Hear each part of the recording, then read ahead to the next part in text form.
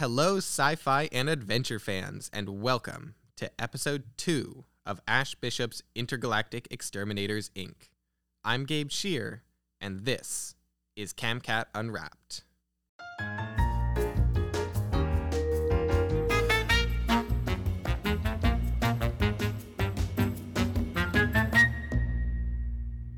If you find yourself loving this book as much as we do, Camcat Unwrapped is hosting a giveaway this week where one lucky winner will receive the full audiobook of Intergalactic Exterminators, Inc. for free. All you have to do to enter is subscribe to our podcast, YouTube channel, or newsletter, and answer a quick survey, all of which are linked in our bio. Each new subscription is one entry, so make sure you enter for your chance to win this book to live in. Enjoy. Previously on Intergalactic Exterminators, Inc., Russ Wesley is offered a job with a freelance ecosystem preservation team. They work under government contracts relocating or eliminating alien creatures who have jumped ecosystems and are wreaking havoc in their new environments. It's exciting work and the pay isn't bad. The only drawback is that chances are you'll die on the job.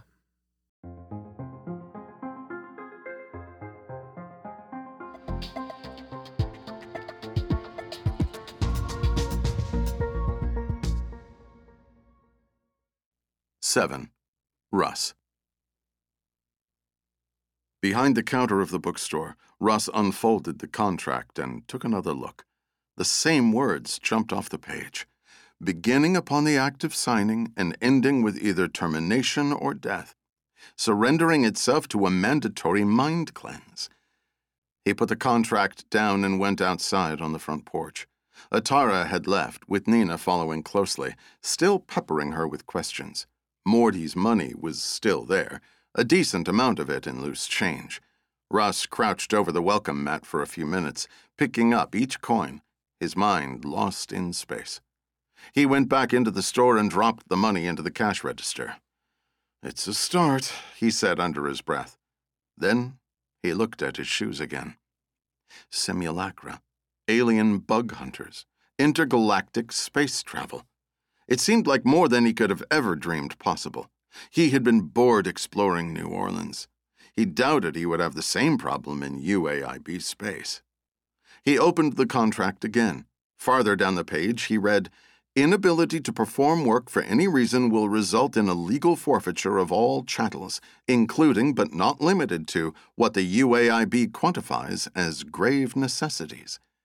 The next section was labeled Personal Risk and Injury, if the undersigned requires medical care utilizing non-standard company resources. The undersigned agrees to perform the job without pay for an entire galactic cycle, or until the cost of recovery is paid in full, whichever is longer. There were other headings. Required training gear during probation. Release of right to sue in the instance of permanent physical damage. Release of right to sue in the instance of theft, loss, and unanticipated death. And finally, release of right to end employment. He stopped reading about 3/4 of the way down the next page. He shook his head, drumming his fingers on the contract. Then he folded it carefully closed, slipped it into the backpack, and dropped both of them unceremoniously into the dumpster in the alley. No text messages, or SAS units, or intergalactic exterminators arrived for the rest of the day. None arrived the next day either, or the day after that. Each night in the shower, Russ scrubbed at the inky mess on his ankle hard enough to leave the skin around it red and raw. The nanobots wouldn't come off. The following Wednesday evening, he found himself on the roof of the mysterious universe working shoulder to shoulder with Bobby, the owner of the local Ace Hardware. The sun was setting and the sky was ablaze in orange. Bobby was about 2 decades Russ's senior. Most of his hair had receded away, and what was left was thin and white. It was incongruous with his youngish face, which was still handsome if you ignored the deep worry lines. When he saw Russ looking at the sunset, he paused a minute to look at it as well. "I've been dreaming of getting my hands on that Merkel since the first time your grandfather showed it to me," he said. "It's a fine gun," Russ agreed absently. It's not the reason I'm up here with you, Bobby said. The truth is, I can't really afford to give away all this wood, much less help you do the work, even for a special weapon like that. Bobby shook his head. I wish it weren't so. We all felt awful when this place fell into disrepair, but every business in this town is going to crap, including mine. We're all barely staying above water. But you are helping, Russ pointed out. Yes, sir, Bobby said. Russ waited for him to explain further, but Bobby just started hammering again. If you help me get started, I can finish it myself. I worked drywall in Oregon for about 6 weeks, so I'm somewhat familiar, Russ told him. Only 6 weeks? Bobby asked. It might have been 4. But I also did stucco for a month down in Florida, and I did some HVAC and non-union roofing for a while in Washington State. Your grandma told me that you were some kind of drifter. That's a good word for it, Russ said. He finally quit looking up at the sky, instead using the claw on his hammer to yank out a ruined board. Fuck. I'm jealous, Bobby told him. He opened a can of beer and took a long drink. Your grandpa was the same way, well into his 60s. Of course, he used this store as an excuse to go out and explore. He came back with quite a few rare books, rare trinkets, and rare guns. Russ finished his sentence for him. Just like that beautiful Merkel. I'm sorry your store is in trouble too, Russ said. You know, I don't have anything. Just these clothes I'm wearing. My car barely runs. Look at my shoes. I'm not really a person to be jealous of. I'm still jealous.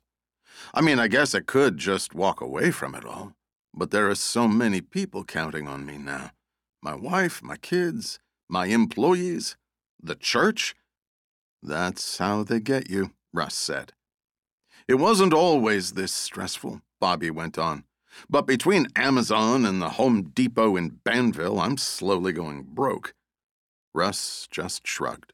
He knew he should be more sympathetic, but he had no idea how to help. He couldn't force people to stop shopping online any more than Bobby could, and his mind kept drifting to the SAS corpse in the dumpster no less than 20 feet from where they sat. Bobby had problems, sure, but they weren't trying to mind-wipe him. Norma poked her head up above the roof's overhang.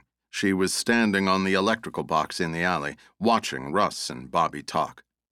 How about less chatting and more hammering? I'm getting excited to get this fixed, she said. She had a laptop in her hands, and she opened it. She looked at Bobby. Do you think your son would help me get our web portal open again? At least half our sales were online last year, but Clark was the one who handled it all. I just did the shipping. I can't figure out how the stupid thing works. Bobby doesn't like online shoppers, Russ told her. Bobby ignored him. My son's been struggling with his pepper crop, but I'll ask if he has the time. Then he nodded at Russ. Why not let this youngster do it? Norma cackled at the question, and even Russ had to smile. We have a family policy to not let Russ anywhere near computers, she explained to Bobby. I break them, Russ said, sometimes on purpose, usually by accident. Russ can break a computer faster than it takes most people just to turn them on. Russ went back to work ripping out the old roof and letting Bobby replace it with new decking. Bobby ended up staying much longer than he'd agreed to. When the sun got too low, Norma climbed on the box again and offered them both homemade cookies and lemonade. The two men sat side by side in the dusk, sipping lemonade. Russ felt his pocket buzz, but he left his phone alone. Job well done, Bobby finally said, glancing over their work. You did most of it, Russ told him. Russ reached out to shake Bobby's hand, and the pain in his ribs wrenched. You okay, son? Bobby asked. Russ nodded. He quickly popped the next to last of the pills Atara had given him, and the pain disappeared. He didn't really like to think about what would happen when they ran out. It was a mistake to be doing anything other than recuperating in bed. He knew he had more than a few broken bones. He should probably see a doctor, go straight to the ER over in Banville. but he had $0 in his pocket, and he couldn't remember the last time he'd had medical insurance. Plus, he didn't like the idea of being in a hospital bed, foggy from painkillers, if another SAS unit arrived to tear apart his brain. Bobby climbed down from the roof. Then Russ heard him climb back up again. "I'll come back tomorrow and help you lay the felt," he offered. "Only if you can," Russ told him. "You need an extra hand at Ace. Let me know." "Well, I appreciate that," Bobby said. He stared at Russ a minute, a strange look on his face. "This is a gift, what you're doing to help your grandma. But take my advice. Avoid putting down roots as long as you can. Roots are just a fancy word for life-crushing responsibility. I didn't have this gray hair until I had roots." Russ nodded again, his hand on his ribs. He thought of the draconian contract, still folded up in the dumpster less than 100 feet away. Russ's father had given him nearly the same advice when he graduated high school.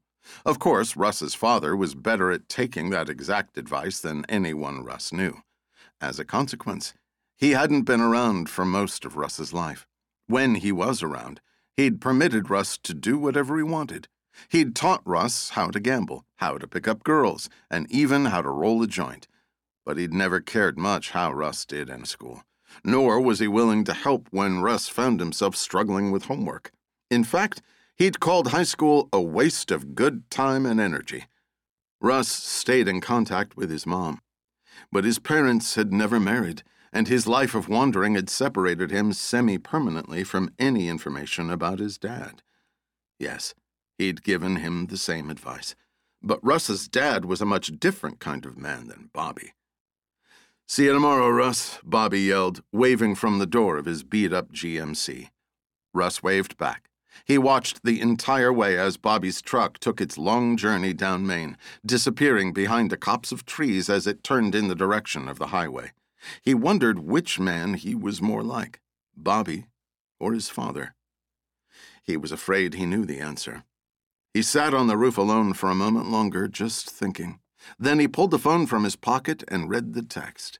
It said, "How do you compare to a nice summer's day? You are more sexy and more legitimate. And I get excited to just be around you." Russ wrote back, "Seems familiar. Nina, the Shakespeare book is not helping much. I've got more balloons to pop." Russ, "Sorry to hear that." Nina, "But I left my scope on the White Feather." Russ, "I can bring it by tonight." Nina, "At dialysis with my dad. Tomorrow, though." Nina, "You sign the contract yet?" Russ, "Maybe pretty soon."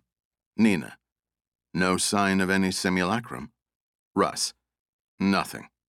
Nina, "Still rather not meet at my house. 2 miles north off Route 107? Russ, "I'll be there." Nina, 4:30 tomorrow. Look for my truck." Russ tried to stop it, but he couldn't keep a smile from creeping across his face. 8. Russ. Russ drove carefully down Route 107, making double sure not to hit any deer. He found Nina's truck parked just off the road and climbed slowly out of his grandma's Mercury. Nina smiled when she saw he'd brought the White Feather. She had a picnic blanket tucked under one arm and a 6-pack of Coors beer hanging from her other hand. It was early evening, but the heat was back to being nearly unbearable. Nina was wearing a pair of jean shorts, a button-up shirt, and one of those cowboy hats girls wear, with the brims permanently pointing toward the clouds. Her shirt had a logo on it that read, "Morty's Sporties." "You just get off work?" Russ asked. They began to walk together down a horse trail. "Best day of work I've ever had," Nina said. "You tell him to keep his hands to himself." Nina's face lit up with a grin. "Not directly," she admitted. "Actually, it has to do with your device. Check this out." Nina raised the side of her shirt so Russ could see the edge of her bra line. Her bra wasn't touching her skin, though. She had a heap of layers underneath. Half of the broken anklet was woven into the seam of her bra. "I've spent the last 4 days studying it. I had 2 years in a pretty intensive electrical engineering program in Laramie, but this anklet... Nina trailed off as if words couldn't describe it. The rock you showed me, that was a power source, like a huge, dense battery. This is totally different, but no less amazing. It keeps itself powered, probably through a very advanced manipulation of magnetic waves. And if those waves weaken, it can be recharged by simple contact with any metal. We broke it in half, right? But when it's together in a loop, it appears to trap magnetic waves in an endless cycle, preserving the kinetic energy with far more efficiency than anything I've ever seen. I only tested one half at a time. There doesn't seem to be any way to put them back together, but even so, the energy retention and amplification rates it produced were off the charts. We could solve a lot of the Earth's problems with a few hundred more of these things. It's powered by perpetual energy? Russ asked. Almost. And what little power fades can be recharged by tapping it with a metallic compound. The only reason we were able to break it is because we used a metal chisel. We filled it too full of power, which shocked us and blitzed the device. So you put it in your bra? I was solving one of Earth's problems, Nina said, blushing slightly. I'm actually wearing 4 layers. A sports bra, a lining of rubber insulation, a thin mesh net, and my actual bra. My boobs are sweating like a pair of atheists at the pearly gates, but it was worth it. Whenever Morty would walk behind the counter, I'd slide the anklet forward so it came in contact with the layer of steel mesh, and they would power each other up. Russ thought for a moment, making sure he followed what she was saying. You electrified your breasts? He said. Yep. She raised her fist triumphantly. Do you find that utterly shocking? She asked. Did I hear 2 D's in there? Russ asked. Double D's, yes, Nina said. Russ laughed. Like everyone, he enjoyed a good round of electrified boob puns. He thought for a moment. Titty titty bang bang, he said, without much confidence. Not terrible, Nina said, nodding. What happened to Morty? Russ asked. He brushed his hands against them twice, once reaching for a stapler, once while finding a knot in my lower shoulder blades that had to be massaged. Nina laughed. The first time, he just nicked the electrified net. It zapped him, but probably no more than a normal electrostatic shock. The second time, he really dug his finger in and, well, the shock hit him so hard I believe he may have pooped his pants. She cackled triumphantly. Then she nudged the anklet forward with her elbow, powering it up.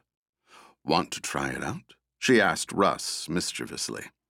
With an act of some willpower, he waved off the offer and continued down the path. It was funny to be talking about such a personal issue in service of avoiding the real subject, Russ's job offer. He knew she was bursting with curiosity, but the truth was the contract was still folded up neatly in the dumpster. They crested a second hill. It broke sharply downward, and the view of the entire valley was spectacular. I usually like to go down the other side. Nina pointed to another path, far more overgrown, which wove down the hill and through some dense trees. There's a beautiful waterfall less than a quarter mile from here. But I'm already too hot. Let's have a beer. In that moment, together on the hill, Russ finally had a chance to give her the last of the details about the night in the forest. Wait, the cat was how big? Nina asked again. About the size of an F-250. That's why you didn't sign the contract? It's too dangerous? Russ shook his head no. He stared out over the tops of the trees. They were waving in the slight wind. Russ couldn't hear any of the normal chirping of birds, or strumming of crickets, or even the crunch of leaves as they journeyed from the tree branches to the ground, surfing along on the gentle breeze. I know you want to talk about it, he said finally. Why didn't you take the job? Nina sounded agitated. It isn't that I don't want to go to space. I want to explore space more than you do. Debatable. I just know myself. It isn't a good idea to sign a contract for life. I don't have a job. I don't have a mortgage or even a month-to-month lease. I don't have a credit card. I'm piss poor at obeying formal authority. Russ held up his flip phone. I use a burner phone specifically so I can throw it away when too many people get my number. I value my independence and my freedom. Russ shrugged. Now that we know what's out there, I'll find a way to get to space. I just don't want to do it as an indentured servant. It must be nice, Nina said quietly. Her tone sounded sharper than Russ expected. To not have any responsibilities, to not have to care about anyone else. Well, Russ let himself trail off. I can see why your grandma's bookstore is in so much trouble.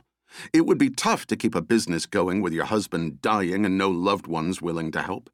I guess that's why you and I never met in the hospital during the last months of your grandfather's stay in the hospital. Oof, Russ said, trailing off again. He didn't have a decent response to her accusation. For a moment, he was lost in his own mind, trying not to picture his grandma sitting alone in a cold, hyper-hygienic hospital room, watching the love of her life slowly die. If Russ had been busy working, going to school, raising kids, at least he would have had some kind of excuse. Instead, he had just been wandering around the American South, accomplishing nothing. It was Nina's turn to be silent. Russ wished she would say something. I know I should have come sooner, he admitted. I know it. But I am here now. That's true, Nina said. It's a start, I guess. Russ stared at Nina. He could see the pain of her own situation just behind her eyes. Listen, I can't... Shut up, Nina said. Hey, No, shush. Nina rolled into a crouch. What do you hear? Russ shut up and listened for a moment. Somehow the forest had become even more quiet. Nothing, he admitted. I've been coming here for years, Nina whispered. Nothing is not normal. Neither moved. Russ stayed seated and Nina held her crouch. The forest was awash in silence. It was so quiet out there in the gloaming that the sudden heavy static erupting from both of their cell phones was all the more jarring, though not quite as jarring as the old, balding guy in a gray business suit off in the distance, tromping through the mud, pushing his way between the branches toward them. We should have locked the lid on that dumpster, Nina whispered, but Russ had rolled to his feet before she even finished her sentence. He checked the load in the white feather and drew a bead between the SAS unit's eyes through Nina's Burris scope. No bullet holes. It's a different unit. They must all look the same. There was a crunching sound behind them, and Russ swiveled the barrel 180 degrees. Behind them stood another SAS, identical in appearance. Same bald head, same weak chin, same business suit. He was standing at the bottom of the small hill, staring back up at them. Uh-oh, Nina said. What do you want? Ross yelled down at the one closest to them. Holding the gun in his hand gave him a certain confidence. Are you Russell Wesley? The simulacra asked. No, Russ told him. Russ could feel the thing's gaze run along the length of his body. He heard crunching sounds, wingtips on fallen leaves, and realized the other bot was approaching from the back. His name is Stephen Applebum, Nina said. We've never heard of Russell Wesley. Russ risked a quick look at Nina, and she shrugged, like that was the best name she could think of. You are Russell Wesley, the one moving in from the trees said. It must have been scanning the inky blot still stuck to his ankle. Your identity has been confirmed. Please do not attempt any violence. Please do not attempt escape. You are mandated to remain still by the governance of UAIB law. I'm just going to move my finger, Russ said, pulling the trigger. The kneecap of the SAS at the bottom of the hill exploded. The bot collapsed at a funny angle, striking hard against the warm earth. It didn't cry out in pain. It didn't make any sound at all. It just started to zombie crawl toward Russ and Nina, its hands digging deep into the dirt. Russ jacked a new bullet into the chamber and turned to the guy at the edge of the trees. That robot had covered a lot of distance. His arms pumped in perfect mechanical rhythm as he sprinted right at them, until Russ gently squeezed the trigger, and that SAS unit's kneecap exploded too. Russ went back to scanning the trees. Atara had said 3 units, maybe more, would come after him, but Russ could only see the trees shaking in the gentle wind. Another crunching sound dragged Russ's gaze back to the guy at the base of the hill. Nina stood over him, a huge rock between her hands. The SAS unit's head was squished under the rock. "It wouldn't stop coming," she cried. Russ swung the rifle barrel back toward the original SAS unit. Though he knew better, its human appearance made him pause, just for a moment. The rifle sight moved back and forth the short distance between the SAS unit's eyes until Nina let out a short scream. Russ swung back in the other direction again to see 3 more men advancing, identical to all the others. They must have come quickly out of the line of trees, because they weren't 10 feet from Nina and closing fast. The white feather recoiled, and the closest one spun off its feet, thudding solidly in the dirt. Nina hurled the large rock at one, but it was too heavy to aim properly, and the robot sidestepped it. It closed the gap and grabbed Nina by the arms. The other circled around and scooped up her feet. She struggled hard against the one at her elbows, while trying to kick free from the one holding her legs. Russ held the rifle steady. He knew he wasn't going to miss. He never did. But she was kicking around so much, he couldn't take the chance. "Hold still!" he yelled. "Are you kidding me?" she screamed back. "Hold still for just 1 second, he demanded. "Don't shoot," Nina yelled back. "They're too close." Nina couldn't fight and yell very effectively, and one of the SAS units took the chance to wrench her in more tightly.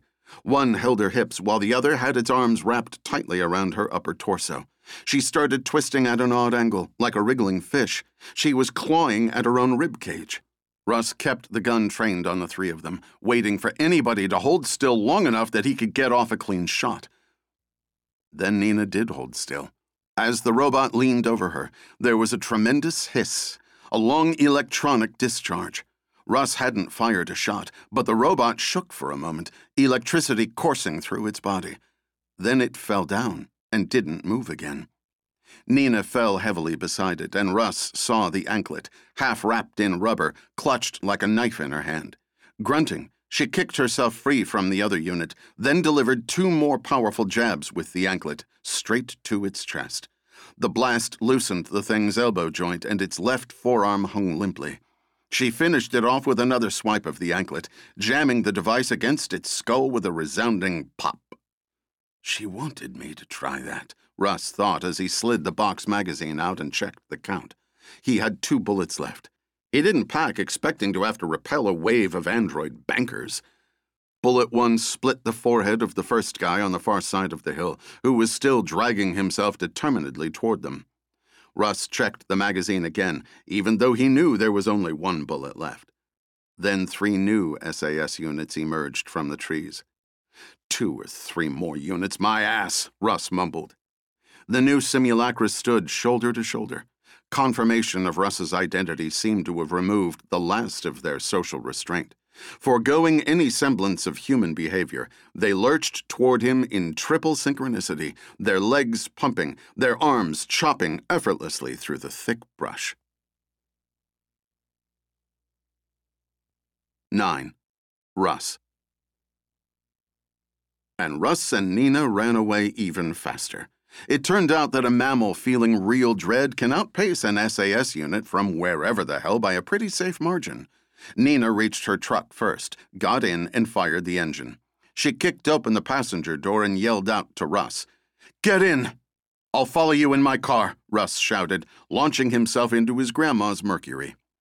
It looked for a moment like Nina was going to climb out of her truck and into his sedan, but the pursuing SAS units reached the edge of the road, and she buried her foot in the gas so hard that her tires kicked a shower of dirt down onto the hood of Russ's car. He tore across the road onto Old Highway 107. He followed Nina for less than a mile. Then he wrenched on the e-brake and swerved into a savage U-turn. There were 3 reasons why he did it. First, his grandma's car was almost out of gas. He'd been using it instead of his own car, specifically because his own car was completely out of gas. Maybe, Russ considered, there was a life out there where he didn't have to always worry about being out of fucking gas. The second reason was that the run had aggravated his injuries. His ribs, his wrist, his thigh were all throbbing. He had broken bones, maybe a handful of them, but he'd been ignoring them with scarily effective space-age painkillers. The very last pill was buried deep in his pocket, and he managed to slide it into his mouth as the car slid to a stop. But the biggest reason for his sudden change of direction was that the Evanstown community trash trucks had cruised by his and Nina's fleeing vehicles, headed toward Main Street. It was Wednesday, trash collection day. Russ wasn't sure if Nina missed his dangerous U-turn, or if she was too scared to stop and turn around herself. Either way, her dusty old pickup kept going, and he saw it turn out of sight in his rearview mirror as he buried the gas pedal in the floor. It took him 20 minutes to cover the 30 miles back to his grandma's store. The old Mercury was wheezing, popping, and coughing as he swerved in and out of the lanes, veering around the lumbering trash trucks. The Mercury ran out of gas just before he reached the alley behind the mysterious universe. As Russ climbed from the sedan, his pocket buzzed. "Why did we split up? Are you alive?" Russ didn't respond to Nina's texts. He was busy sprinting to the dumpster, then digging around inside, pulling the camouflaged backpack free from where it had gotten tangled with the simulacra's broken right leg. The backpack had a huge peach-colored stain on the bottom, but it seemed to be unopened. There was an envelope taped to the back door of the bookstore, but Russ ignored it, sneaking inside with the backpack on his shoulder. He was sliding the lock on the back entrance shut with adrenaline-charged hands when the first trash truck turned the corner down the alley. He took the backpack to the checkout counter and began to unpack it.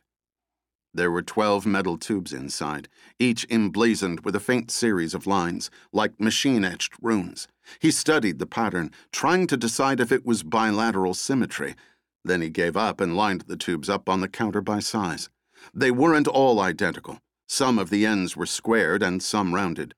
In fact, each one would only fit together with the end of one other correspondingly sized tube. He started pushing the tubes together, twisting and locking them. The rune lines matched up, and with each connected pole, the thing grew bigger and bigger.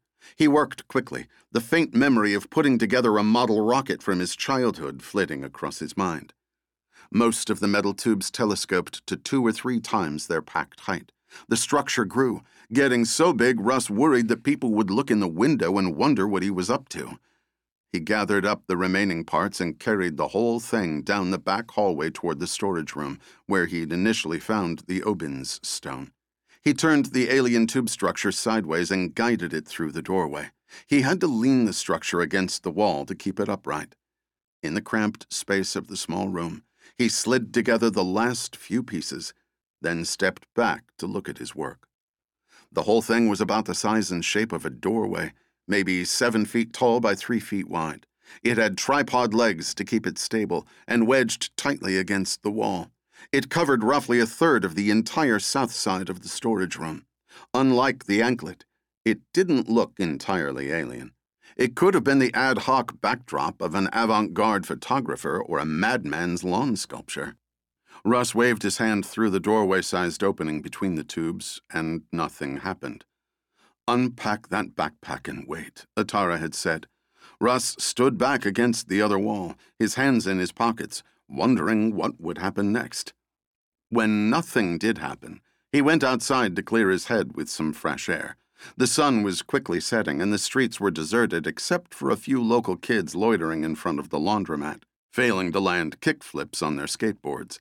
He didn't know how long he had before the SAS units arrived, but he could feel the precious minutes slipping away.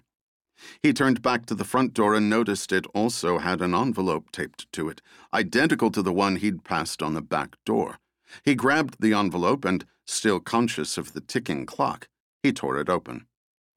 "Dear Mrs. Norma Wesley, with all due courtesy, we ask that future correspondence be through email or fax, and not via handwritten letter. Our client has carefully considered your request to waive the contractually mandated late penalties because of circumstances of bereavement. While they appreciate you as a long-standing tenant, legally speaking, you'll either have to provide them a portion of the monies owed with consideration toward the penalty-adjusted interest rate, or find some other way to remain close to the memory of your loving husband. Thank you for understanding. Respectfully, Logan Trent, Esquire, Trent, Cole, and Kirch. Russ carried the note back to the counter, reading it once more. His grandma's lemonade jug from the day he and Bobby had repaired the roof was still there. She'd washed it carefully and turned it upside down to dry. Next to it was the plate still half full of cookies. Absently, Russ took a cookie and ate it. Then he grabbed a few more and stuffed them in his pocket. Then he read the letter again. "I get it, Universe," he said to no one in particular. "I'll sign the fucking contract." The storage room was cramped now, with the giant tube structure inside. He had sat down on a box of rare Native American curse stones and took a long look at the device. Then he ran his hand along the tubing, gliding the length of the frame. His fingers traced the runes, which now ran along the entire frame. He mumbled to himself, "I don't care about anyone. That's not fair. I care about people." The individual tube sections were now locked into place. There were no knobs, buttons, anything. He had to fight a crazy impulse to search the internet for how to activate an alien tube structure. He unfolded the contract. Maybe he needed to sign it before the device would activate. He scratched his finger along the top, and the motion registered as a mark on the document. He hovered the same finger over the signature line and pinched his eyes tightly shut. From his pocket, his phone buzzed faintly. A nonlinear circuit element coming in contact with a wave pulse. The SAS units were getting closer. "Wait just a second," he said to himself. He folded the contract back up and stuffed it into the backpack, unsigned. His mind made a connection. Rocks with enough juice to power a city. That's what Nina had said about the Obin's stone. He had a rock that generated great power. He had a tube structure with no power. Come on, Russ. It can't be that simple, can it? He muttered. He grabbed the Obin's stone from his pocket and thrust it through the opening between the tubes. Nothing happened. He tried running the Obin's stone along the structure while turning it slowly in his hand. He couldn't tell if the veins on the stone were pulsing very faintly or if it was just his imagination. At 7 feet in height, the topmost tube was nearly at the ceiling. He slid the stone along its underside. The veins in the stone did seem to glow brighter, though very, very faintly. In this new pale light, he could see hundreds, maybe thousands of shallow, interconnected runes along the bottom half of the topmost tube. He put the rock back in his pocket and slid his hands along the tube. He could not feel the runes. To the touch, the tubing was just cold, unvarnished, lightweight metal. The feedback from his cell phone was growing louder. As he continued fumbling with the structure, the topmost tube shifted very slightly. "Got you, you son of a bitch," he said. He spun the top tube, slowly at first, then with more force. Only the top half of the tube moved. The bottom stayed in place, revealing a hollow 4-inch cradle. There was a mechanical hum, and suddenly, the rock in his pocket was glowing so much he could see the vein lines through the material of his jeans. Progress, he said to himself. Volatile alien energy that might blow up the store, but also progress. Russ slipped the Obin's stone out of his pocket again, measuring its size against the open space inside the split tubing. It was a close match. He held his breath and dropped the stone carefully into the cradle. The hum grew louder, and suddenly, the center of the entire structure lit up a brilliant blue. The colors swam in a rolling quantum pattern. Russ grinned triumphantly. He squinted his eyes, expecting pain, and slowly reached his fingertips into the pattern. He felt a faint warmth, like reaching into a toaster oven. He pushed his hand through to the wrist, then lost his nerve and pulled it back again. His cell phone fired another blast of static, this one louder and longer. Russ pushed his arm all the way to the elbow, but all he felt was the back wall of the storage room and the same sensation of faint warmth. Russ reached up and shook the half-tube. Maybe the stone wasn't completely set in it. The stone fell into place with a click. The blue quantum pattern surged, and the light bulb illuminating the storage room over Russ's head burst into 1,000 shards. He ducked as glass rained down into his hair. At the same time, he heard the breaker box in the alley outside pop all its circuits simultaneously. Then he heard the skateboarders outside shout as the streetlights burst. He heard other circuit breakers and transformers all along the alley pop.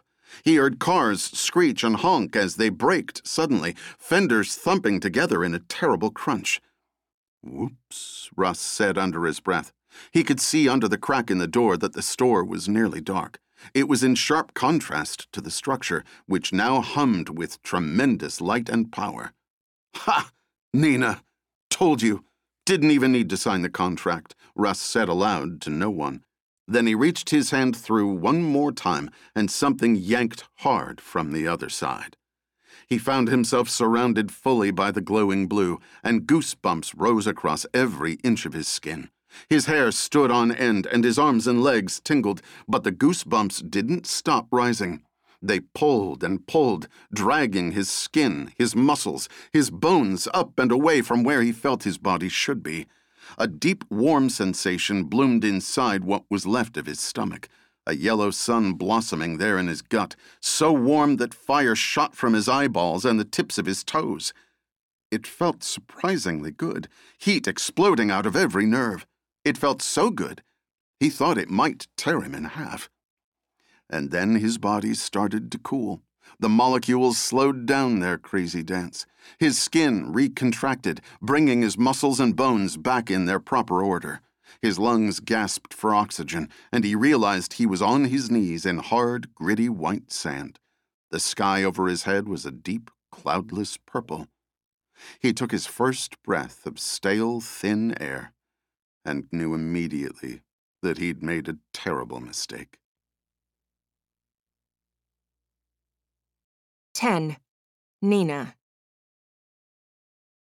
Why did we split up? Are you alive? Nina waited for Russ to respond to her texts. Son of a bitch, she said when there was no answer. I hope he's not dead. Dorina Thibodeau Hosenzada, her mother called. Come down from the loft this instant. Nina glanced down through the small square opening in the barn loft at the dirty, hay-covered floor. Her mother stared back at her elegant French-Canadian features stitched together in clear annoyance. Catherine Frances Hosenzada, what do you need? Nina asked her mom. Do we really have the money to be ordering takeout? I thought you were better than this. Nina's mom held a plastic bag in the air. Nina could see the white rice container through the plastic, as well as the outline of a fortune cookie. Nina reached down through the opening in the loft and snatched the bag away. She set it down next to a lit propane lantern. On the other side of the lantern was a Mauser K98 sniper rifle on a tripod, its nose pointed out the small barn window. Next to that was an open romance novel lying flat on the straw. Nina waited for a moment, hoping her mom would simply go back inside the house. But her mom stayed on the floor below, tapping her foot and clearing her throat. Nina glanced through the opening again. Would you mind going back in the house, locking the door, and turning off all the lights? Nina asked her.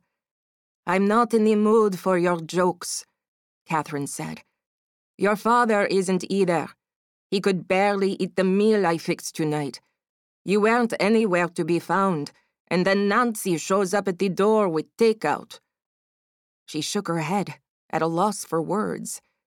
Nina's mom was at a loss for words a lot these days. She was shaking her head a lot, too. Are you wearing a Kevlar vest? Nina stared silently at her mom. Her mom stared silently back at her. Then, without another word, her mom turned and left the barn, too tired to possibly want to know why Nina would be wearing Kevlar. Nina moved back to the barn window and raised a pair of night vision goggles to her eyes. She watched her mom stomp back to the main house. The older woman moved stiffly, her shoulders as tight as a drum. Nina ran the goggles along the edge of the trees surrounding her property, scanning for robots in business suits. Then she shifted her view back to the main house, where she knew her father would be sitting at the window, staring silently out across the dark expanse of the front yard. Pithiu Faraz Hosenzada was always there these days. In the early stages of his illness, he'd been able to work, but he'd gone out on disability just 6 months after the initial diagnosis. He'd worked as Banville and Evanstown's only commercial real estate broker, almost entirely on commission, so the disability check sent down from Cheyenne was a lot lower than what anyone would have anticipated. For a while, they'd had a satellite TV package, and he'd sit, coughing, in his easy chair in the living room, watching Persian channels on the Tamasha Khane network. Sometimes, when she'd return from college for weekend visits, Nina would watch TV with them. Even though she found the programming corny as hell, it was still fun to see so many other people with thick, wavy hair and skin as dark as hers and her father's. Around fall of last year, Nina came to realize she needed to return home full-time and pitch in however she could. The same day she arrived, men from Banville in gray coveralls came and took away the satellite dish. Now her father mostly just sat in the window, his hands folded neatly in his lap. In the green-gray of the night vision goggles, Pithieu looked like a ghost. His eyes glowed white, and his skin, grown pasty and covered in dark splotches by the failure of his kidneys and liver, shined back at her against the dark curtains. I can't let him die, she thought for the 1,000th time that week. Nina watched him until she couldn't bear to anymore. This was usually when a sort of blanket of sadness would settle in over her. But in that moment, she felt something else instead.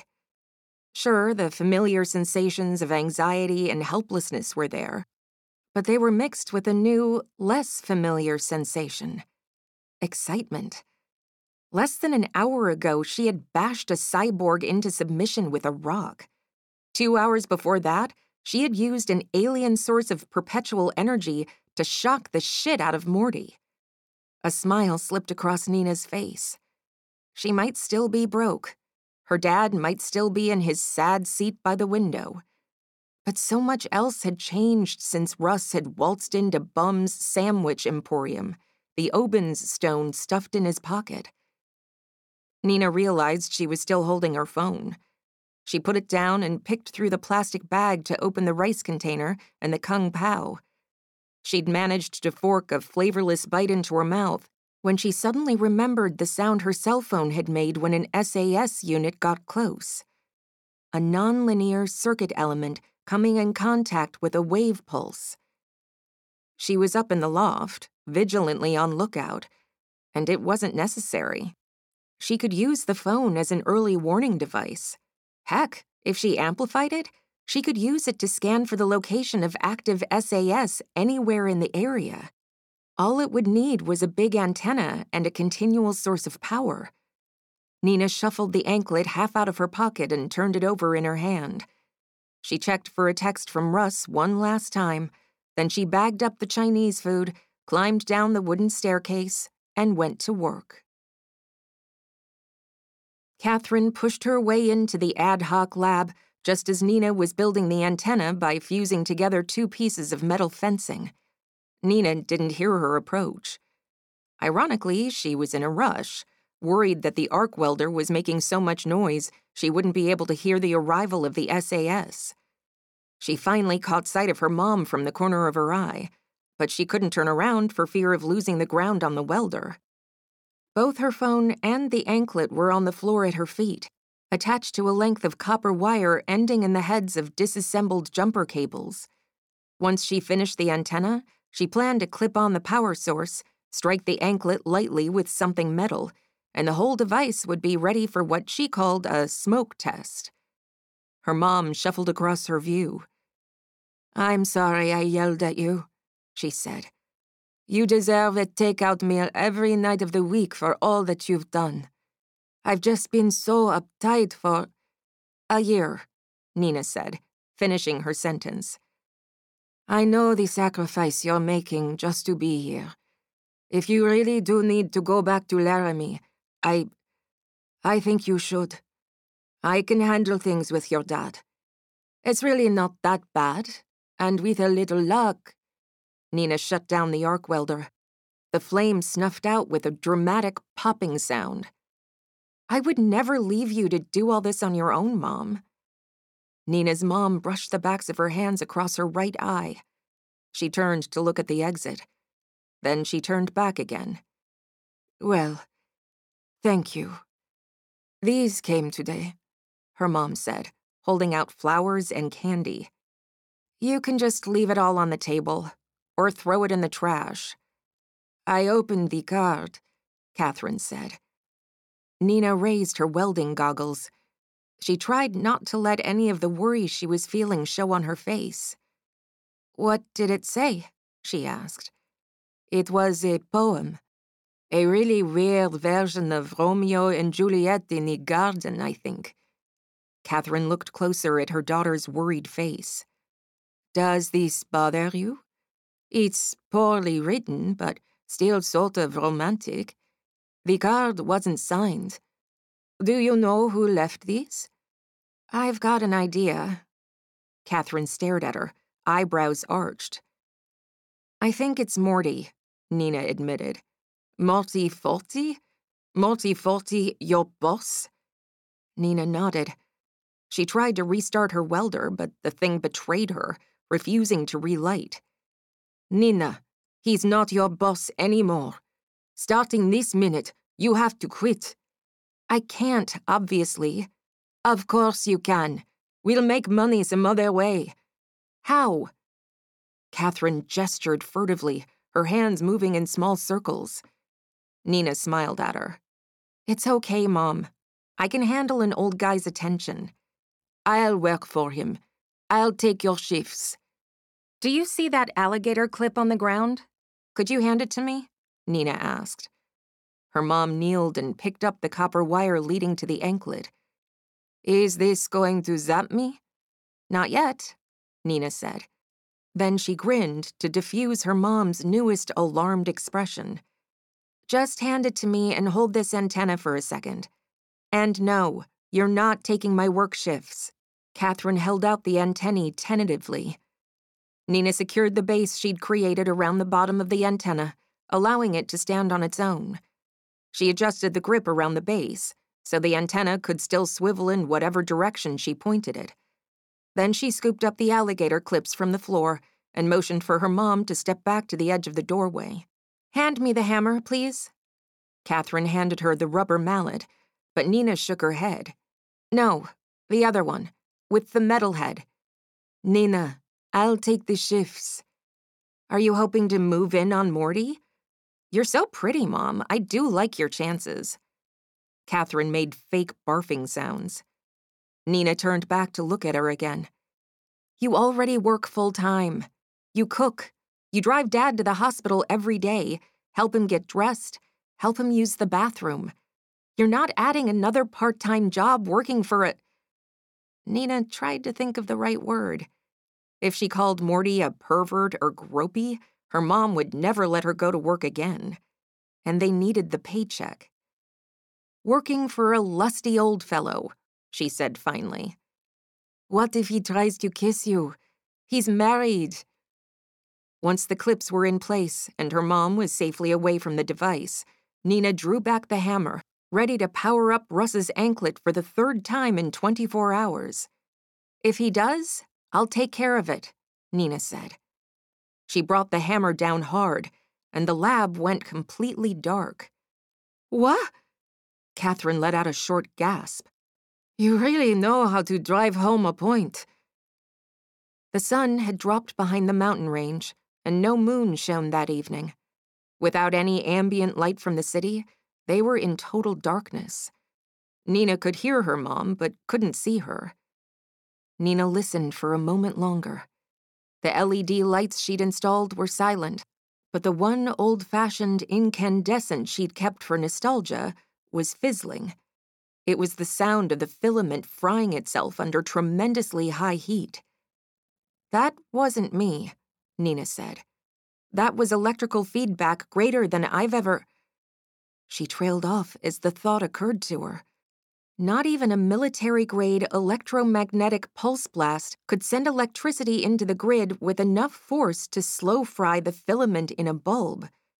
She only knew one thing that might be capable of that kind of power, and Russ was carrying it around in his pocket. Nina clutched the hammer as she rushed out to the edge of the property.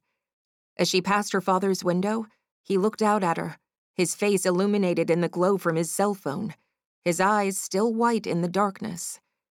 Nina tried to give him a reassuring smile, but she knew it was too dark for him to see her expression. She climbed over the fence that ran the length of their house and found herself at the top of a small hill. It was a spot she visited often as a kid to look down on the whole expanse of the tiny city of Evanstown. Right now, all that she could see below her was darkness.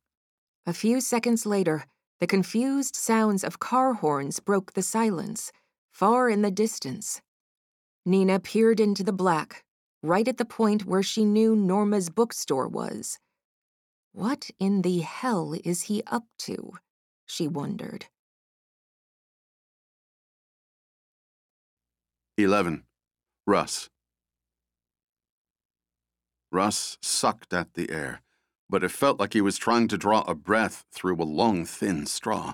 The sickening sound of wheezing filled his ears, and he was startled to realize he was the one making it. With each heavy breath, his lungs ached and his chest shook. His hands, covered in a film of white dust, pounded at his own chest. Somehow, he was outside, kneeling on a darkened hillside. Russ grabbed at a nearby boulder to stabilize himself. He closed his eyes and concentrated on the wisps of oxygen that were entering his lungs with each heavy breath. He was still alive, he reminded himself. The oxygen was still eking its way into his bloodstream. Sparse green brush grew around him. It sparkled with blue and orange blossoms, their bright colors striking against the purple sky. He climbed shakily to his feet, still sucking at the thin air like a newborn baby. The thing in his grandma's storage room had dragged him through a hole in the universe and spit him out here. But where was here? Russ could feel his body weaken with each breath. His eyes searched the sky for a moon, but instead, a field of unfamiliar stars stretched out before him, peppering the dark purple atmosphere with faint light. A stronger illumination came from the device behind him, which hummed softly. A second later, the humming sputtered to a stop, and the blue light snuffed out. Russ lurched back through the opening, but instead of being transported away, he landed with a thud on the other side of the rock outcropping. The tube structure had clearly powered down. Russ's breath caught even more in his throat as he realized that his only means of escape had just fizzled away. I could die here, he realized. Soon. With trembling hands, he fumbled his cell phone out of his pocket and switched on the flashlight. He heard a noise. Something fairly large dragging itself across a nearby rock. Russ pointed his phone in the direction of the sound. A medium-sized creature, maybe 40 pounds total, stared back at him with large, dilated eyes. The creature perched on the top of the ridge, blinking hastily and throwing up a claw to ward off the unwelcome light. It opened its mouth and burped out a small screech that was half bird, half rodent. Russ lowered the light, shining it on the deep black granite boulder that the winged creature stood on. The rat bird continued to squawk indignantly at Russ. "Sorry, big guy," Russ gasped. He didn't dare switch off the light completely. He couldn't tell if the bird was predator or prey, and he sure as hell wasn't going to simply hope for the best. As he felt himself easing back into a defensive stance, Russ was hit with a spasm of coughing, the obvious result of the thin air. The creature squawked again. "Sorry," Russ gasped again. "I won't hurt you, if you promise to keep those claws away from me." He used his most soothing voice. It seemed to reach the creature. It cocked its head like a bird, staring at him warily from its huge right eye. Russ glanced around, turning slowly in a circle. He was going to need to find more oxygen-rich air somehow, but without a moon in the sky, everything beyond the light of his cell phone was shaded in a haze of semi-darkness. He turned around to examine the tube structure. He ran his hands over the device, looking for some way to activate it. He found the cradle at the top where the Obin's stone went, but it was empty, and the stone he had had was still in the storage room back on Earth. Russ heard more scraping, and he swiveled the light in another 180-degree motion. A second set of huge eyes popped into view. It was another bird rodent. It shuffled next to the first, and they both looked at Russ, their expressions a comic exaggeration of distrust. Russ patted the front of his pants to show them he was unarmed, and he felt the squish of Norma's homemade cookies. He carefully drew one of the cookies out and held it in front of the creatures. "These are a special recipe," he told the creatures. "Only available in Wyoming." Russ broke off an edge of the cookie and tossed it onto the rock ledge where the birds sat. Both aliens looked at the crumbs, their eyes wide with fear. "Maybe you can tell me where civilization is?" Russ asked the creatures. "Buildings? Oxygen?" Russ saw no sign of intelligence in either animal's eyes. Then the second bird creature craned its face forward and snapped the cookie off the ledge, gobbling it down in a single motion. Russ was still searching its face. He saw the creature's eyes shift suddenly, from distrust to immediate clawing hunger. Russ tossed a second part of the cookie, and the creature caught it, its razor-sharp beak slicing through the thin air. Suddenly the other creature was moving closer, its eyes large, appealing. There was a rustling of wings. Then a third bird creature appeared. Then a fourth.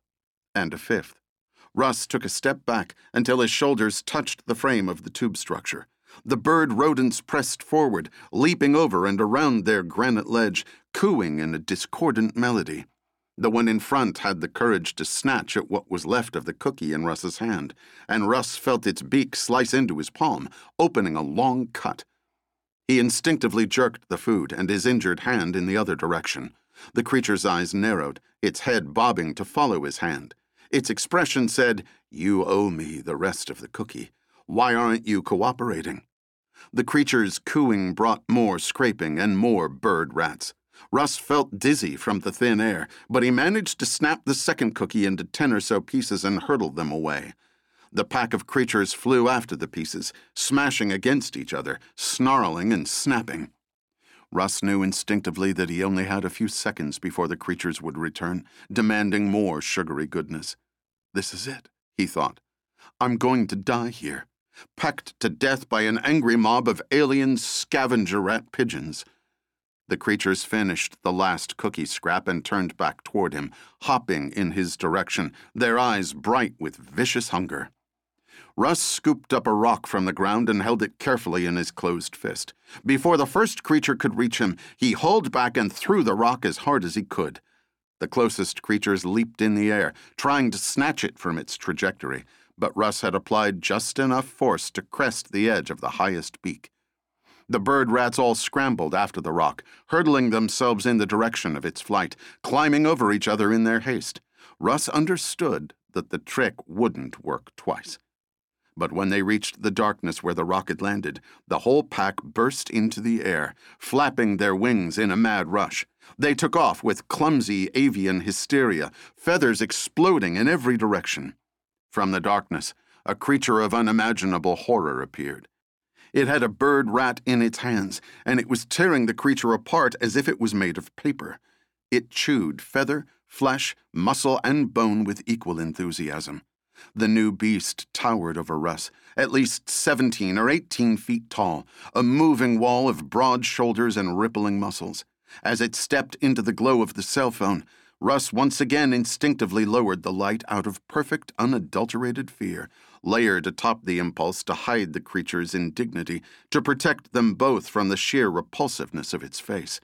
The thing only had one eye, and it was glassy and small, almost like a child's marble, barely visible behind puffy pink flesh.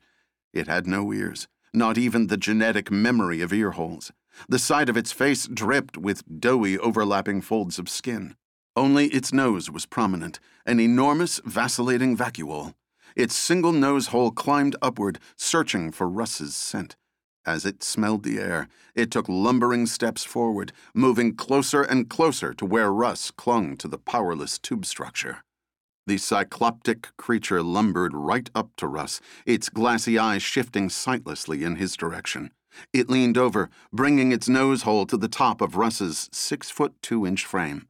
As the huge gnarled nose sniffed at his forehead, Russ knew that he needed to breathe soon or his lungs would collapse. He felt the tickle in his throat grow until it was dry and pounding. His systems were fighting against each other. His lungs told his body, breathe deeply or die.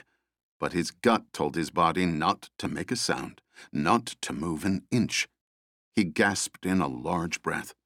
The creature flinched. Then it flung its powerful arms forward, swinging blindly but still managing to smash them into Russ's chest.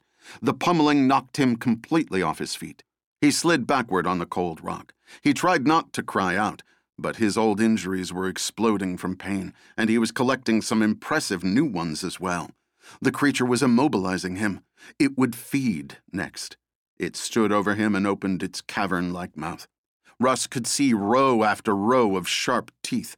He closed his eyes, cursing himself for being so stupid. Then came the whistling sound. It was something large, moving through the air very quickly. When the death blow didn't come, Russ opened his eyes and saw the creature peering upward into the sky, searching for the cause of the sound. The whistling was getting closer with every passing second. It reminded Russ of the sound of a rocket. The oxygen was thinner, and so the friction from the wind produced a much higher pitch. What it really sounded like was a child screaming. Out of the darkness overhead came 2 white ships in the shape of eggs plunging through the sky. They were 10 feet in radius and landed heavy-side first, as if powered only by inertia and gravity. When they hit, one on either side of the huge creature, they cracked in half with a thunderous crash. From inside the ship on the left side, an arm thrust forward, knocking away the cracked pieces of the outer wall. A head followed. It was remarkably like watching something hatch from a giant egg. It didn't hurt that the creature that emerged was covered with tropical-colored feathers and had a broad beak. Its black, pupilless eyes held the intelligence that Russ hadn't been able to find in the eyes of the ratbirds. This new bird fully emerged from the egg, breaking through the last of the thin, cracked shell. It was clad in feathers of blue and green, standing 7 feet tall on thin, Z-shaped legs. It was smoking a cigarette. "Sia, ia, suo, ua," the giant bird yelled. 2 more creatures broke through the shell of the egg on the right. They weren't birds, but insects. Looking like a pair of twin mantises, they had identical triangular heads and deep black elongated eyes. Unlike the bird, they were dressed in uniforms. Loose-fitting orange jumpsuits with patches on the sides. The jumpsuits were roughly cut to allow the free movement of their segmented legs, which had menacing-looking hooks branching inward from the inside of each thigh and calf. A fraction of a second later, the horrific Cyclops sprung toward the bird, howling a primordial yawp. The cigarette fell from the bird's mouth as it yanked a rifle off its back. It didn't have time to fire. Fortunately, one of the mantises had yanked a small tube from a fanny pack around its waist and lobbed it at the bird's feet. An acrid yellow smoke rose from the contents of the tube, briefly enveloping the bird and the Cyclops. The Cyclops, with its enormous nose, took the brunt of the venom, hacking and coughing, its small single puffy eye hole spilling out translucent mucus. "Sia, au, yeah," the bird demanded, its own black eyes raw and puffy. The mantises didn't respond. They'd both drawn twin clubs from inside their egg. For a moment, the clubs seemed like a poor weapon choice against such a massive creature. But as the mantises gripped their hilts, the clubs crackled with lethal electricity, 2 personal lightning storms against the outline of the dark, moonless night. The Cyclops did not like the electricity. It pounded its chest, once more releasing a savage cry. But it also took a step backward. By now the bird had the rifle raised and steady. A needle projectile buried itself deep in the Cyclops's neck. The Cyclops yelped, batting at the needle with its heavy hands. All it managed to do was dig the projectile in deeper. For a moment longer it continued to thrash around, trying to get its meaty fingers around the edge of the needle. But as Russ watched, the beast grew unnaturally weary. Its movements slowed to a near stop, until it was finally, futilely batting at its neck like a tired, angry baby. It let out one more pathetic cry, and then collapsed to the ground. The bird shuffled forward and fired another needle into the Cyclops's neck. It pulled a small tablet from somewhere beneath its feathers and held it up to the monster. "Scrit ictus iptic," the one mantis said. Ah, saw, ee-ah-oo, ee-ah-oo, the bird barked back.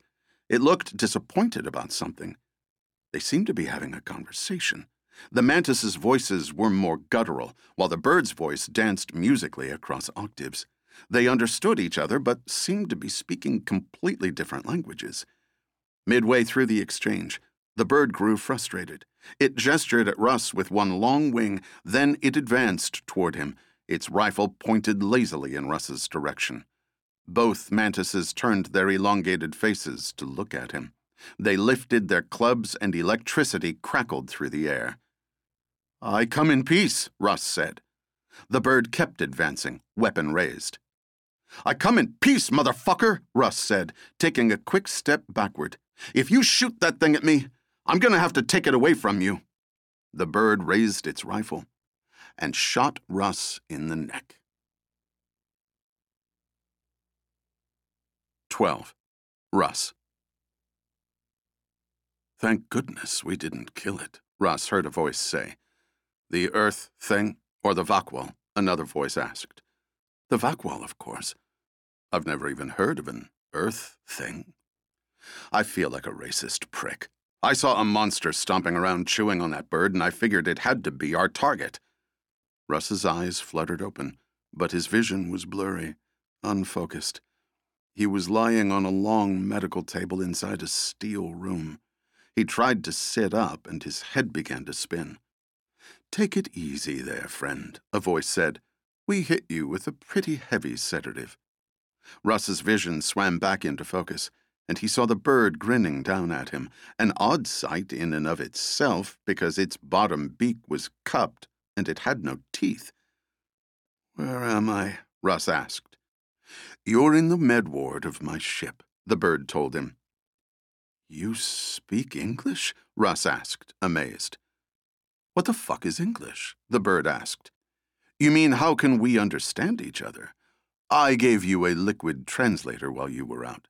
Makes the whole extradition process easier when the perp can understand me." "Perp? Do you only know how to ask questions?" the bird snapped. "Who's asking?" "We scanned your ankle," a second creature said. It was one of the mantises he'd seen with the electrical clubs. Its voice held more warmth, and Russ thought it might be female, if giant alien mantises were even gendered. "You're Russell Wesley of San Diego, California. You had a conditional work visa for 1 day, but you cracked it off. You've been on the lam ever since." "Not exactly," Russ said. "It's kind of a big misunderstanding." The mantis pushed him back on the table. She retrieved a wand from a nearby cabinet. It looked a lot like the wand the other exterminators had used to check Russ's injuries during what felt like 1,000 nights ago in the forest outside Evanstown. The mantis ran the wand along Russ's right ankle, where the nanobots still held fast. Then she read from the small digitized readout on the wand. "If this creature is found anywhere in Alliance space, return it, dead or alive, to the nearest immigration outpost." The mantis shrugged at Russ. "It's a standard message that triggers any time a governing ring is popped open. We're legally within our rights to kill you. Hell, it's actually our job." "You're exterminators." The mantis shifted to show him the patch on her right shoulder. For a moment it appeared in alien symbols, but as Russ stared, the letters rearranged themselves until it read, "Gassum and Trashum Unlimited." "We specialize in interplanetary swarm migrations, dangerous fungal mass, crop dusting, that sort of thing. Or at least we used to. Times are tough now, so we try for just about any job that pops up on the Merc board." "I'm an exterminator too," Russ said. "You're not," the bird told him. "You are a dangerous species that has illegally jumped ecosystems." "I am," Russ assured them. "An exterminator, I mean.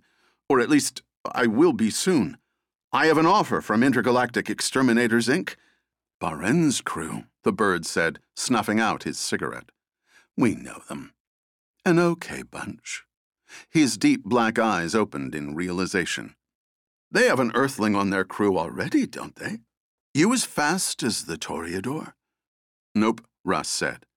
That's too bad. Can you tell us what you were doing on a demilitarized planet without any credentials, weapons, or survival gear? Or a way home? Another misunderstanding, Russ said. You seem to have a lot of those. Both creatures waited for Russ to explain further. When he didn't, the mantis said, First time in space. Yeah. Welcome to the wider world. Did you pee your pants? Russ had, of course, peed his pants, right when the Cyclops, the Vakwal, had initially lumbered over to him. I did, Russ told them both, and I'm not sorry. That thing was scary as hell. Second we exited our E-flyer, I saw it lumbering around and thought it was the job, the bird admitted. Turns out it's native to the area and critical to the ecological balance of that hemisphere. Guess it keeps the wild bird population down. The murderous bastard. He shook his bird head disapprovingly. You were the job. The tiny, scared pink thing clutching the unpowered waypoint. You humans don't look dangerous. But as a species, it seems you have an abysmal ecological rating. One of the worst I've ever seen. Hell, I've hunted herd animals that fart thunderclouds of methane gas, and they still don't destroy planets as fast as a pack of Earthlings apparently can. Seems fair, Russ agreed. So what happens to me? We follow protocol, the mantis told him. Take you to the immigration outpost orbiting Galliopeia. And I hate fucking immigration outposts, the bird grumbled. No offense, but you're barely worth the peanuts we're making for bringing you in. The bird grinned at Russ, but spoke to the mantis. Maybe we should just leave him where we found him? We're not doing that, the mantis assured Russ. I'm Elenia. The other Cruxfus you saw was my sister, Nulinia. You can call us Laney and Linny if it's easier. This big tropical brute is named Tyranna. Call me Ty, the bird said gruffly. Come on. I guess we can make a quick trip to the land of the robots. From the tip of the nose of the ship, Russ watched a sky bridge unfurl and attach to an orbiting satellite. The satellite didn't stop spinning, and the starship had to punch its thrusters every few seconds to keep pace with it. Laney watched Russ watch the bridge and correctly guessed his worry. It's all automated, she assured him.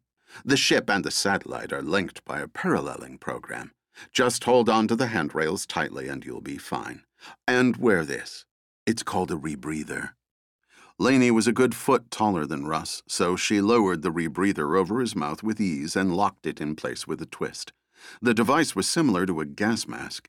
It covered his face, from the bridge of his nose to the underside of his chin. Around the mouth was a ventilated canister about the size of a soup can.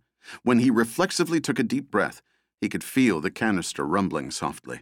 Laney worked at the buckles of two adjustable straps that wrapped around the back of his head to hold it in place. Russ felt like a little kid being dressed by his insect mother. She handed him 4 long sleeves of dense polymer. He heard her voice over a speaker hidden inside the straps of the rebreather. Compression gear. Put these over your legs and arms or you'll freeze to death. They'll cinch tight once you have them on. I know this is a pain in the ass, but immigration outposts are under municipal jurisdiction, and everybody gets pissed when we use taxes to modernize them. Worse yet, since they're classified as Homeland Security, we don't have access to their incoming waypoint coordinates, which is why we have to do this the old-fashioned way. Laney pulled a release valve. A series of small tubes along the wall sprayed a gooey substance into the air. Russ watched as the substance solidified into a thin, translucent membrane. A light switched on the other side of the membrane, and the starship door began to lift open. Russ pulled the compression gear over his arms and legs. The right leg sleeve was long enough that he kept pulling it, stretching it over his crotch, his belly, and his chest. It hooked over his shoulders and cinched tight. Laney checked his helmet one more time, then pushed him through the membrane. Russ felt it stretch thin, tearing involuntarily against his weight and reforming almost instantaneously behind him. The whole of the dark, shining universe appeared before him. Laney continued to talk to him through the helmet's comm system. Just last year, these outposts would have been manned by organics, but the UAIB found a cheaper way to keep them running.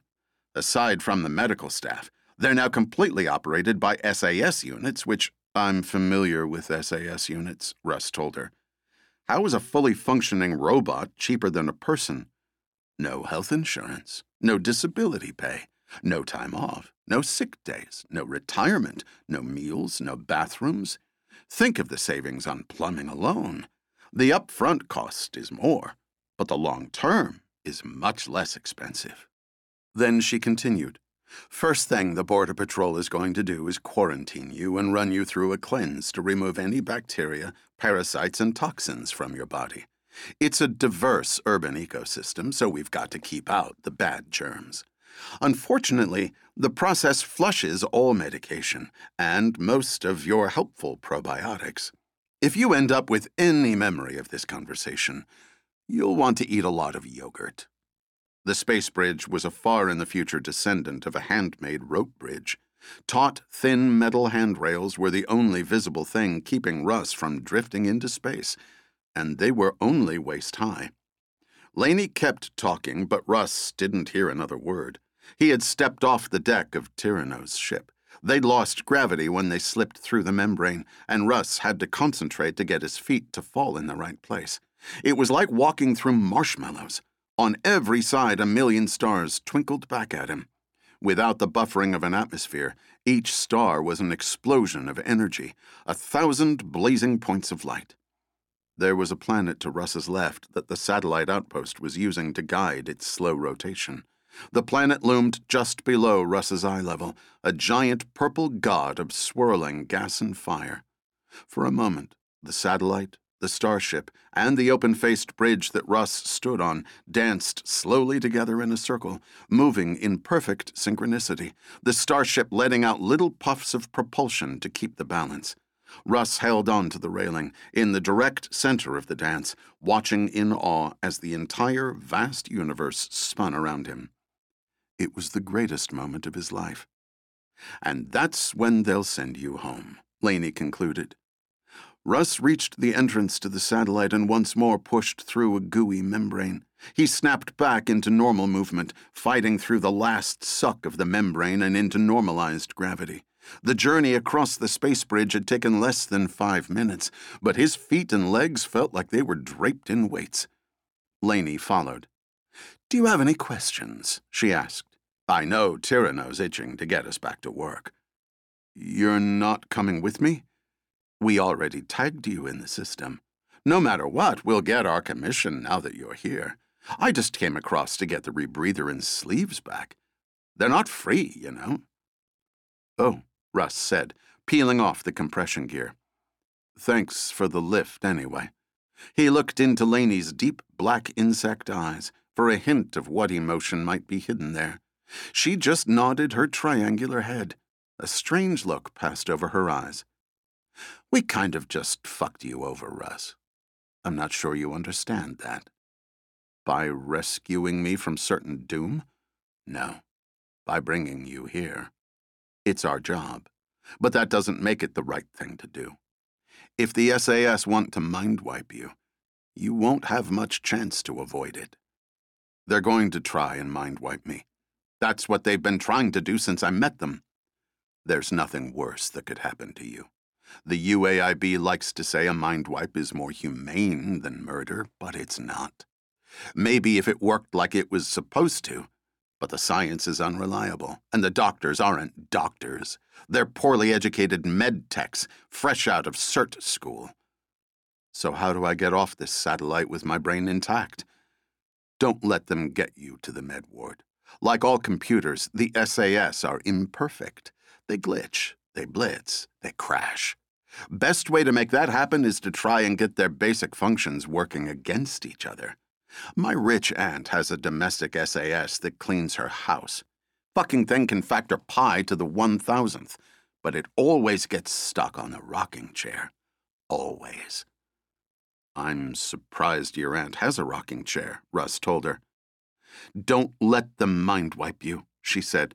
"People are never the same after." Her large oval eyes drooped. "Don't be so worried," Russ said. "I'll be fine." Lainey nodded. "Maybe I'll see you on the job," she said, giving him a small, sad smile, like she didn't believe a word coming out of her own mouth.